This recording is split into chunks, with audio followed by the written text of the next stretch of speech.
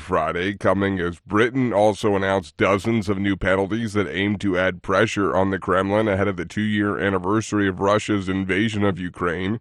Reuters correspondent Diane Tao reports. In an interview with Reuters, Deputy U.S. Treasury Secretary Wally Adeyemo explained what the sanctions coming on Friday aim to do. Making sure that Russia can't get access to the goods they need to build the weapons that they want, and also taking responsibility for slowing down Russia's access to the revenues they need to prop up their economy, but also to build the weapons that they want going forward.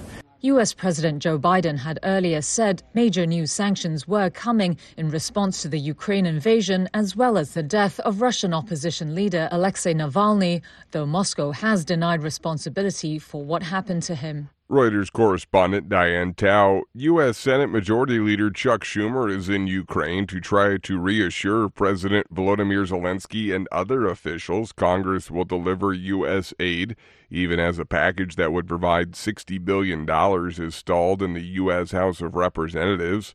Schumer's surprise trip comes as Zelensky has said delays in aid from the U.S. and other Western countries are opening a door for Russian battlefield advances. Palestinians gathered outside Al-Aqsa Hospital on Friday and mourned their loved ones after an Israeli strike. Nearly 30,000 people have been confirmed killed in Gaza, according to health authorities, with thousands more feared dead under ruins. But the head of Palestinian militant group Hamas was in Egypt this week, in the strongest sign in weeks that negotiations remain alive. Hamas is a U.S. designated terrorist group. This is VOA News. Americans in the 2024 election year appear to be heading towards a rematch between U.S. President Joe Biden and his leading Republican challenger, former President Donald Trump. White House Bureau Chief Patsy Widakwasara reports. Both candidates poll poorly, and Trump is besieged by legal woes. Both are seen as too old, although polls show more Americans worry about Biden, who is 81 on Election Day, compared with Trump, who would be 78. Why is there no other choice? Clifford Young, president of Ipsos Public Affairs in the U.S. Trump, he is the champion of grievance, really connected with his base on that specific dimension.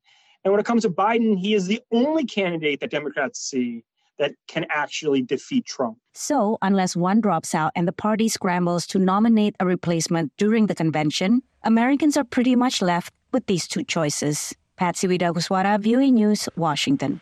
Argentina's libertarian leader Javier Milei on Friday hosted U.S. top diplomat Antony Blinken, the most senior U.S. official to visit Argentina since Milei took office in December, pledging a shock therapy to stabilize the country's embattled economy. Asked at the start of their meeting at the presidential palace what his message was for the United States, Milei replied that Argentina has decided to return to the side of the West, to the side of progress, democracy, and above all, freedom.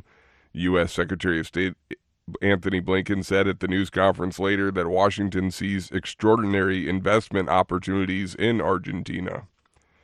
U.S. telecom giant AT&T is apologizing for a cellular outage on Thursday that knocked out service to tens of thousands of American customers. AP correspondent Jennifer King reports. The Dallas-based company says the outage appeared to be the result of human error in coding while it was expanding its network, not a malicious cyber attack. Outage Tracker Down Detector noted the outages began around 3:30 a.m. Eastern Time Thursday and peaked at around 73,000 reported incidents. The outage led to some self-congratulation among Americans who maintain landline phones in their offices and households, but according to 2022 estimates from the National Center for Health Statistics, 73% of American adults live in households where there are only wireless phones. I'm Jennifer King.